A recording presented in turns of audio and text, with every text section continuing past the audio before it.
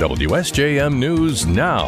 This is the 5 o'clock news block on News Talk Sports 94.9 WSJM. Brought to you by Special Light in Decatur and Benton Harbor. There's a good chance you've walked through a Special Light door when you go to a local restaurant, school, store, or plant. In the newsroom, I'm Andrew Green. A Benton Harbor pastor has been honored by the Berrien County Board of Commissioners for his efforts to help those in need during the Christmas blizzard last year. Speaking this morning, Commissioner Mamie Yarborough read from a resolution saluting Pastor Kenneth Eric Robinson. Whereas during that winter event, the city of Benton Harbor experienced a citywide power outage. And whereas the city of Benton Harbor Public Safety Department and Mayor Marcus Muhammad asked for assistance to provide a warm place for residents of River Terrace Apartments with approximately hundreds in need. And whereas Pastor Kenneth Eric Robinson and the Second Baptist Church at 600 Donald Atkins Drive answered the call.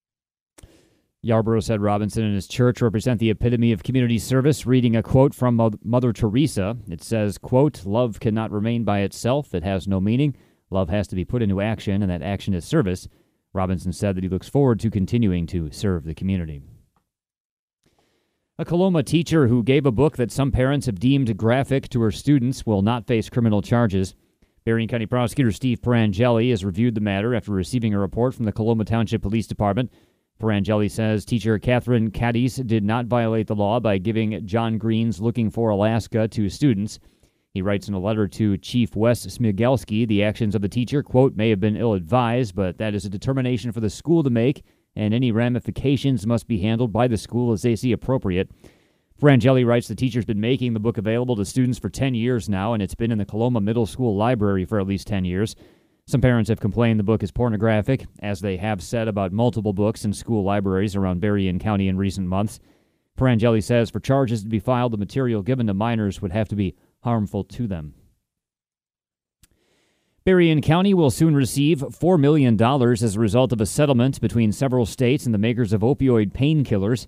Speaking at a meeting today, County Commissioner Bob Harrison said the task now is to decide how the funds will be used. Guy Miller, our health officer, is leading an initiative to bring together a number of different groups so that there's some sense of order in how best to use those dollars. Michigan is receiving $800 million from the settlement with multiple drug makers, and the $4 million is Berrien County's share.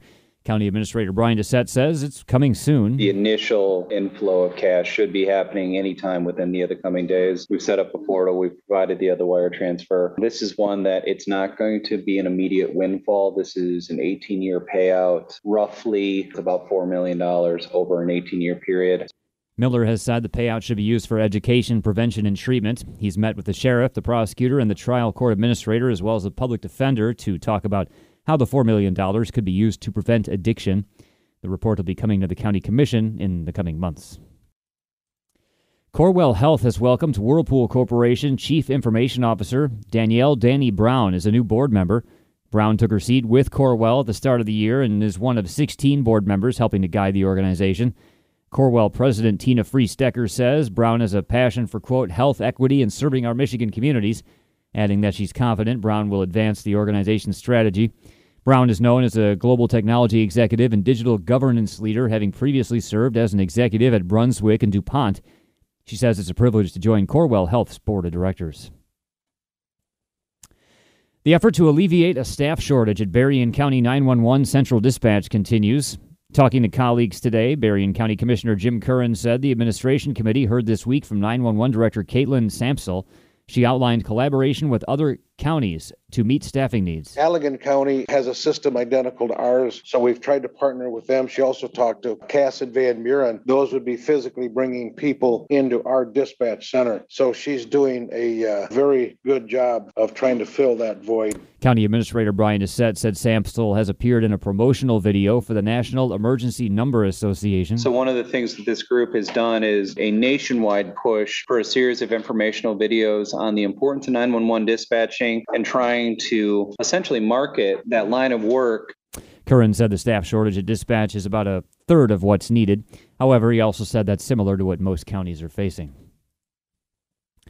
Congressman Bill Huizenga will be in Berrien County tomorrow. He told us this week he was looking forward to his visit to get to know local leaders, residents, and employers. Been spending time in Kalamazoo and Battle Creek and Allegan, and we're getting down to Berrien County and going to be meeting with some of the business leaders and community leaders and still introducing myself to a lot of people. Obviously, this is Fred Upton's hometown, and he had represented it for a very long time, and so we're working on building some of those relationships up and just getting to know people and letting them get to know me.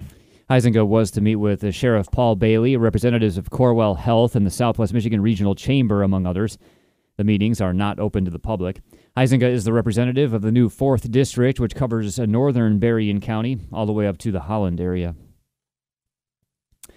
And coming soon to the Michigan Maritime Museum in South Haven will be a presentation on the famous Boblo Island ferries. The museum's Claire Herhold tells us filmmaker Alan Schillinger will speak virtually on February 15th about his documentary, Boblo Boats, a Detroit fairy tale. These are these steamships that were built the first decade of the 20th century, and they ferried people over from Detroit to the Boblo Island Amusement Park in Ontario, and it was just a staple for many Michiganders.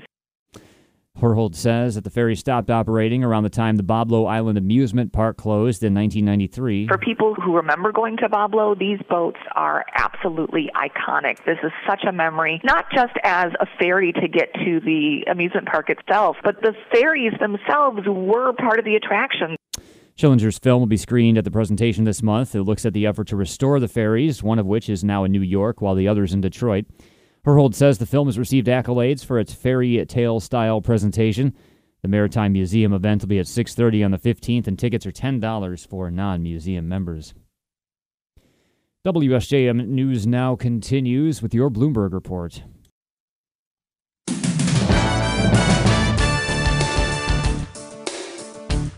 WSJM News Now continues, brought to you by Imperial Furniture in Dowagiac, where furniture shopping is fun.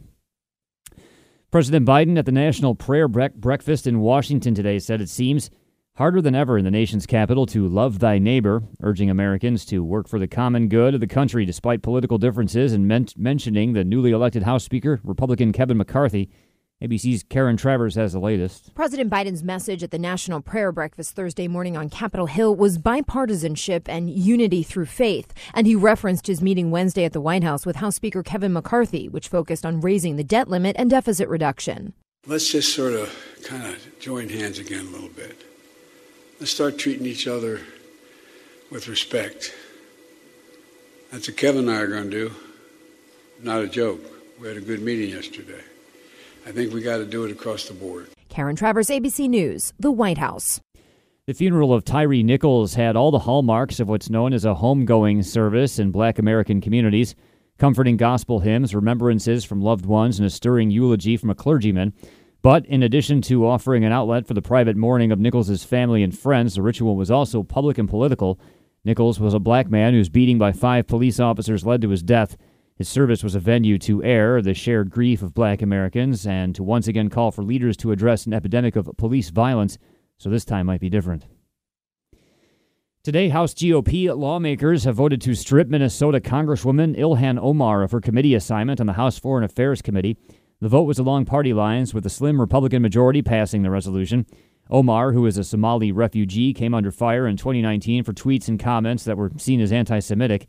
ABC's Jay O'Brien says she's the third Democratic lawmaker to lose a committee position. This is the last Democrat to be removed from a committee by this new Republican majority. It happened to 2 other Democrats from the House Intelligence Committee, Adam Schiff and Eric Swalwell. Kevin McCarthy, because of the way that committee is constructed, can make that decision on his own to remove those 2 lawmakers from the committee. He did that, but to remove Ilhan Omar from Foreign Affairs, which is something Kevin McCarthy and House leadership said they wanted to do when they took power, they had to have this vote today.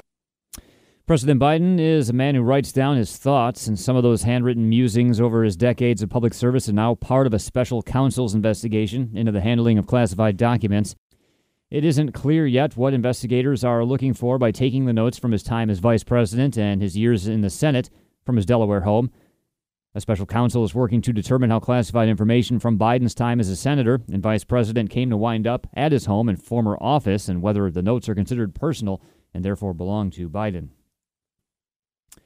California has had a banner rainy season this year, but it's still not enough to end the drought that's been growing for many years.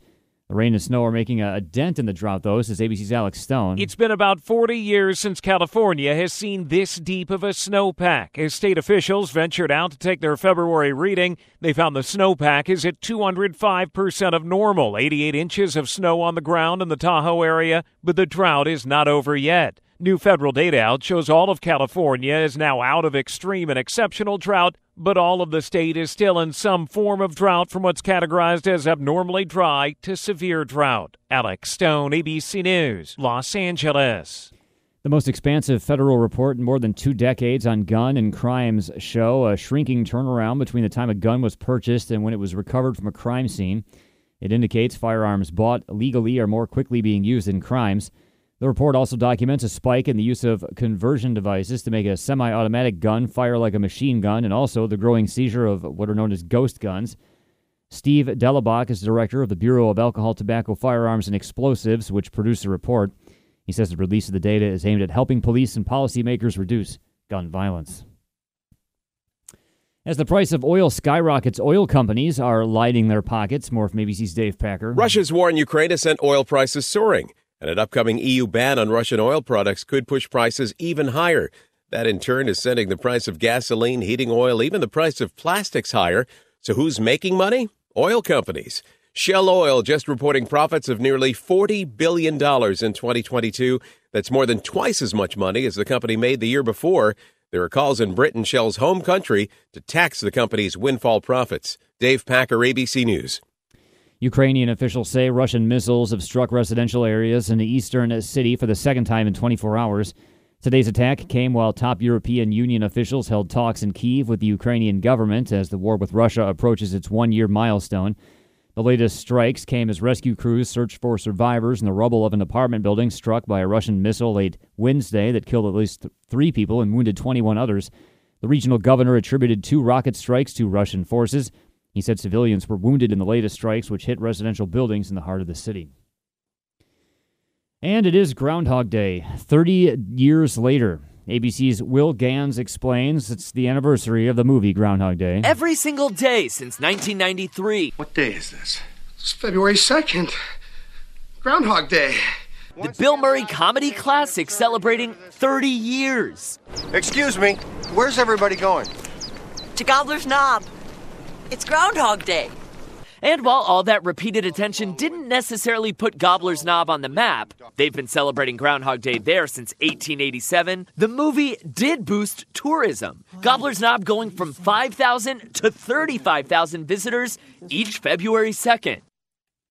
WSJM News Now continues with your weather forecast.